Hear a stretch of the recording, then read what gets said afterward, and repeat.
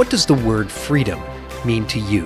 Only you can define it in your life, and only you can decide to build the life of freedom and fulfillment you deserve. This is Freedom Mindset Radio. I'm your host, Curt Mercadante, and we're grateful you're here. So today I want to talk about victimhood and who truly profits when you become a victim. Because there are many forces in society. Some of them are friends and so-called loved ones. Some of them are lobbying groups. Some of them are businesses. Some of them are the media. People who gain when you lose from being a victim. So I want to start off by telling you a personal story. So I grew up fat. I wasn't big boned. I wasn't one of those, victim limiting labels that people would have me believe. I was fat. And I was fat because I practiced sloth. I didn't get enough exercise. I ate like shit. Now, I could blame it all on my parents and what they fed me when I was young, but that would turn me into a victim. No, I was fat because of the lifestyle habits I adopted from a young age. Now, growing up, I got picked on because I was fat. It wasn't fun, but it wasn't enough pain to make me change. I remember in first grade, Mrs. Stack, we went around the room asking, what does everyone want to be when they grow up? And I remember I replied, I want to be a stuntman or I wanted to be a fireman.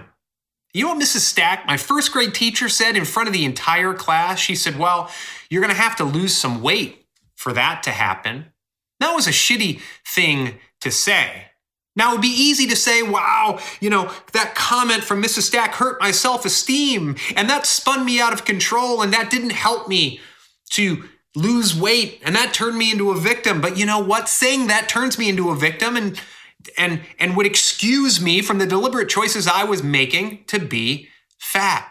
So I look back on that, and it's like, yeah, it was a shitty thing to say. There was no empathy there, but I used that as fuel to keep in shape every day, something that was said when I was 6 years old. Mrs. Stack didn't turn me into a victim. Mrs. Stack didn't make me fat. What she had to say was crappy, right? And this isn't about shaming people for their body image or any of those things. But I could have easily turned myself into a victim of what she said. Now, thinking back then, I probably did. I thought, woe is me. I'm sure I came home. Now, my parents, for one thing, I would be bullied. When Mrs. Stack said those things, I came home crying. My mom didn't let me feel sorry for myself. You know what she said? Well, start eating better and get in shape. She didn't allow me to turn myself into a victim, but I continued being fat. I remember in Boy Scouts, I was in one Boy Scout troop, and I actually got physically beat up. And I remember we went to summer camp, and there was also a Girl Scout troop around there. And all the guys were hanging out with the girls. And I thought, oh, wow, I'm going to be cool. I'm going to be one of the guys, until someone decided to describe me to the group as Spanky. I don't know if you remember the Little Rascals. He was the little chubby guy, and they called me Spanky. And so that nickname stuck because I was the little chubby guy, and all the girls were laughing. I felt like shit. That was not good at all. Being insulted, being bullying. Sometimes they would actually physically beat me up. And I remember coming home, and my parents would never let me turn myself into a victim. They'd say, well, start working out and get in shape. And you know what? I would try those things. I'd watch Rocky, I'd watch a movie, and I would have that motivation that would get going for a week, and I'd do push-ups, and I'd go out and I'd start working out for a week, but it would drop off because there was nothing really meaningful there. And apparently the pain of being insulted, being bullied, and feeling that way didn't overcome the challenges that I had in my mind of sticking to a program and eating less, of course, because I would always been taught to have 2 or 3 helpings at dinner. Again, that was my choice, regardless of what my parents said or how much food they made. It was my choice. And so I didn't put habits in place to affect those choices, and I continued to be fat. Again, I wasn't big boned. It wasn't anyone else's fault but my own. I was fat. Then I remember in 7th grade, we were doing sprints at basketball practice. And suddenly, for one of the sprints, I won. I destroyed everyone. Now, I was still fat, but apparently I was kind of fast. And I kept doing that over and over and over again. By the way, I was horrible at basketball, but I started looking forward to going to basketball practice for those sprints when I would win or come in first or second, because suddenly I felt confident. Wow, I have this talent. I'm kind of quick. Now, one of the basketball coaches was a track coach. He said, why don't you go out for track? So I did go out for track. I ended up winning a number of first place medals. I was still fat. I was still chubby. But now I had some meaning to the reason I wanted to get into shape. And I spent the entire summer running, getting in shape. I was about 130, 135 pounds when we started. This is about 7th grade. And I got down to about 110 pounds. I started eating differently, making different lifestyle choices, working out, running. And it wasn't just about looking better. It wasn't just about having people not insult me. I now had a goal. I wanted to start winning races. I wanted to be the best I could be. And so I lost all this weight. I got in shape. And in 8th grade, I think I broke the cross-country record in terms of time in my very first cross-country race. I won a whole bunch of medals in track. Went on through high school to win some medals, do well in track, and I stayed in shape. I always struggled with that temptation to overeat. I would binge eat, and I would do it, and I feel like crap. But I always came back because I wanted to win those medals. I wanted that sense of significance. I had a goal that was just bigger than my ego, bigger than just looking good, bigger than not being insulted. And so I made those lifestyle changes to get that, to achieve that goal. Now, when I went to college, I didn't have those same goals. I lost those goals, and I gained 48 pounds in my first semester. 48 pounds in my first semester because I didn't have that goal anymore, and I didn't have lasting changes in the habits I had. We went there at the University of Iowa, and in the food hall, it was a buffet. I could eat whatever the hell I wanted. All these mashed potatoes, chicken, fried steak, good country food in the state of Iowa. And I put on 48 pounds. I became really fat. I'm 5'4". I got up to 205 pounds, not that first year, but over the next few years.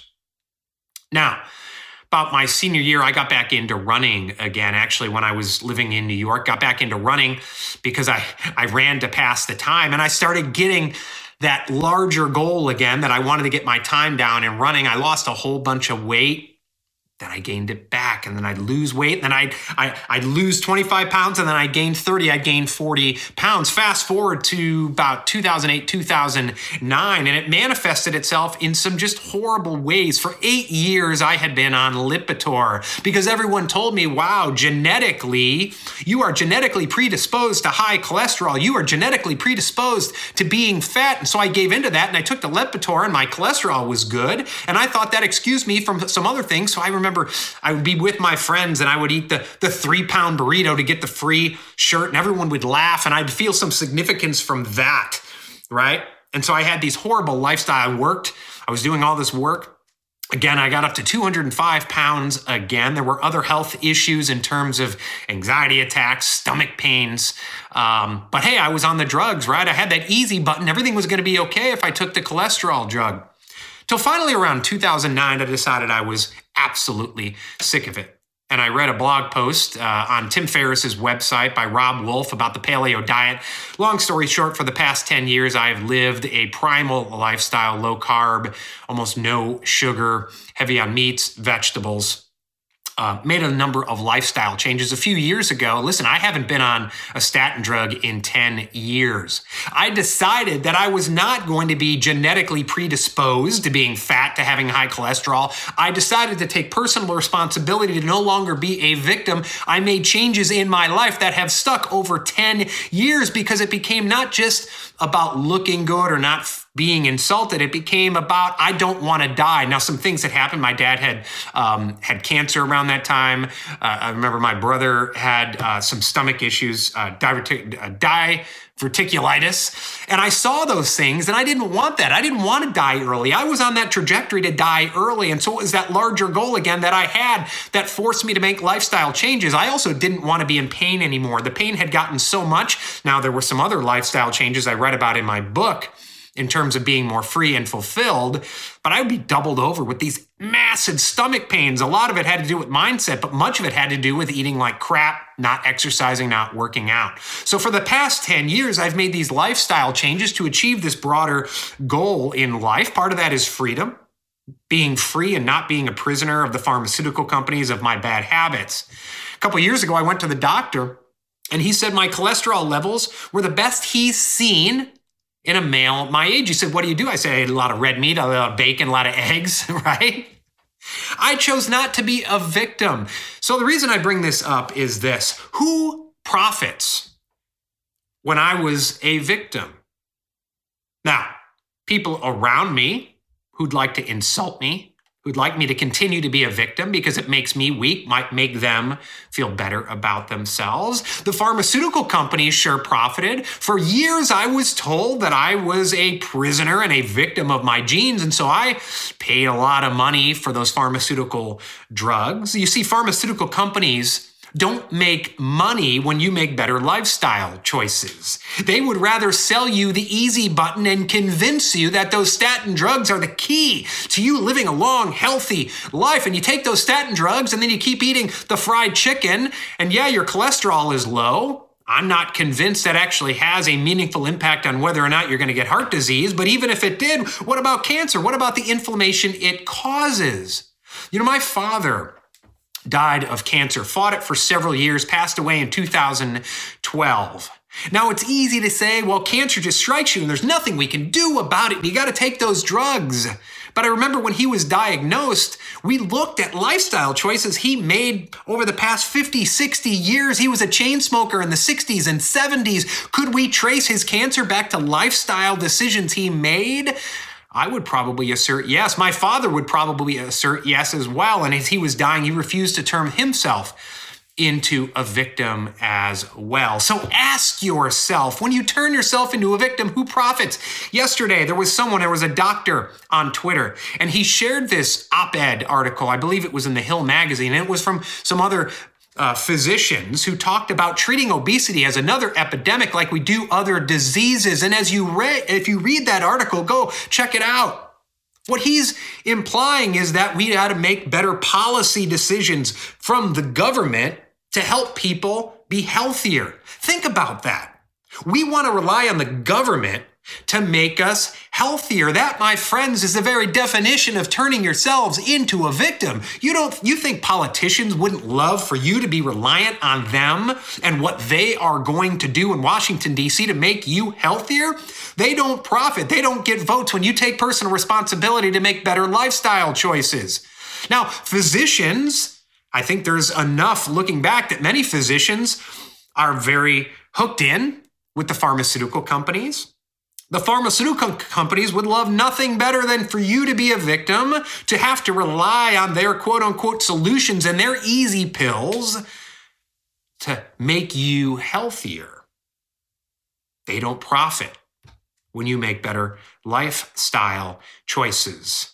So that op-ed, I was extremely bothered by the fact that they want to treat obesity just like any other epidemic. They want to treat it like other diseases, some diseases that you may have no control over. The very fact of the matter is, if you buy into that mentality, if I had bought into that mentality, and I did for several years, I don't now, the reason that I was fat was not due to society. It was not due to external factors. It was not due to government policies. It was not due to the pharmaceutical companies. The reason I was fat for so many years, the reason that I was bullied and insulted for so many years and didn't make a change, the reason that I was beat up and harassed and humiliated was not because of the government. It wasn't because of you. It wasn't because of society. It wasn't because of the pharmaceutical companies. It was because for years, I did not take personal responsibility to make better choices to be healthy in my life. Again, this isn't about shaming anyone for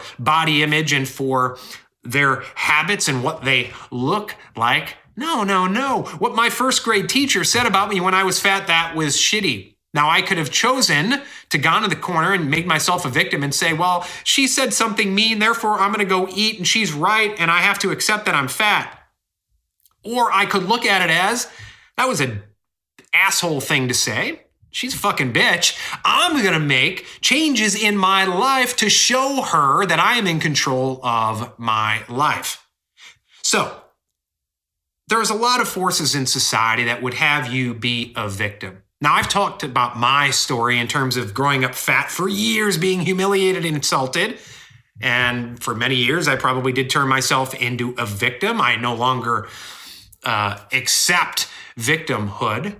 But in your life, Where are those factors where you feel like maybe you're a victim? I see some of your comments here on LinkedIn sometimes when I talk about business success and you say, well, you're just privileged. One time I talked about the ability to work 14 hours a week and make money, and people posted comments such as, well, you must have married rich. You must be lucky. Again, there was that privilege word that reared its ugly head. If you worry about other people's privilege and your lack thereof, you are turning yourself into a victim. Who profits from that? Certainly not you. If you are unhealthy and you want to turn yourself into a victim, who profits from that? Maybe the pharmaceutical companies, maybe the politicians who would have you believe you're in your state of unhealthiness due to government policies, and just elect them and all will be better. If you are struggling to build your business and some would have you believe it's some evil rich person out there who has gotten rich at your expense, who is profiting from your victimhood? Certainly not you. So I urge you over the next week, yes, practice gratitude for what you have. Be eternally grateful for being alive and for everything around you, because listen, if you're watching this video, if you're listening to this on my podcast, you're listening on a technological device, which in and of itself shows that you are more privileged than the great majority of humans in the world. So be grateful. But don't let that gratitude turn into guilt and stagnation just to be happy for what you have. That turns you into a victim, and you are not the one who will profit from that victimhood. Have a strong sense of gratitude, but also have a sense of forward-looking purpose that says, I am responsible for my life. I am unhealthy and I'm going to make better lifestyle changes. I'm not going to rely on the government, the pharmaceutical company, society, anyone else to get me there. I have had business failures. Instead of turning myself into a victim of government, of society, of anyone else, I'm going to learn from those failures and I'm going to be responsible moving forward, starting today, for my business success. I have had failed relationships. And I look and I'm going to learn from those relationship failures, and I'm going to realize that I can learn and turn myself not into a victim, but someone who is empowered from today moving forward to have better relationships. Whatever it is, you may have failed yesterday, last week. We all have trauma. It's not a competition, but every single person in this world has trauma. You can either turn yourself into a victim of that trauma, or you can decide that today is day one. You're going to learn that, use that past trauma as learning experiences to no longer turn yourself into a victim, and empower yourself starting right today to make better choices moving forward. Because I guarantee when you turn yourself into a victim, someone other than you is profiting from that. It's time to start profiting from your learning experiences, some of which may have been traumatic, and you profit from them by taking personal responsibility to make better choices starting today. Are you up for that challenge? I think you are. So, thank you for joining us on this live. I want to look to see who is joining us here live on this Sunday morning live stream. Now, many of you may agree with what I have to say today. I know there are some of you who it's some tough medicine to hear. Some of you are probably going to be offended because everyone gets offended by everything in society. Alexi Lalas, the great former professional soccer player, he gets on Twitter on a regular basis and say, what am I supposed to be outraged about today? He says it tongue in cheek because so many of us wake up looking for things to be outraged about. And you know what? There is someone profiting from your outrage, because when you allow others to control your outrage, to control your barometer of the day, you turn yourself into a victim. And again, when you turn yourself into a victim, someone other than you is profiting. Hey, what's up, fellow freedom fighters? Listen, are you in operations, in the C-suite, in human resources? Hell, are you anyone who's interested in building a team of superheroes? Well, guess what? I got a treat for you. We launched my latest podcast. It's called Team of Superheroes. We talk about employee engagement. We talk about leadership. You know what? Instead of putting warm butts in seats and trying to engage them, Our podcast teaches you how and empowers you to empower your individual team members to unleash their unique superpowers to achieve key outcomes. They're more fulfilled, which means they're more engaged, which means they're more productive, which means they and you are more profitable. Go and check out the Team of Superheroes podcast here on iTunes, Google, Spotify, wherever you listen to podcasts. We'll see you over there.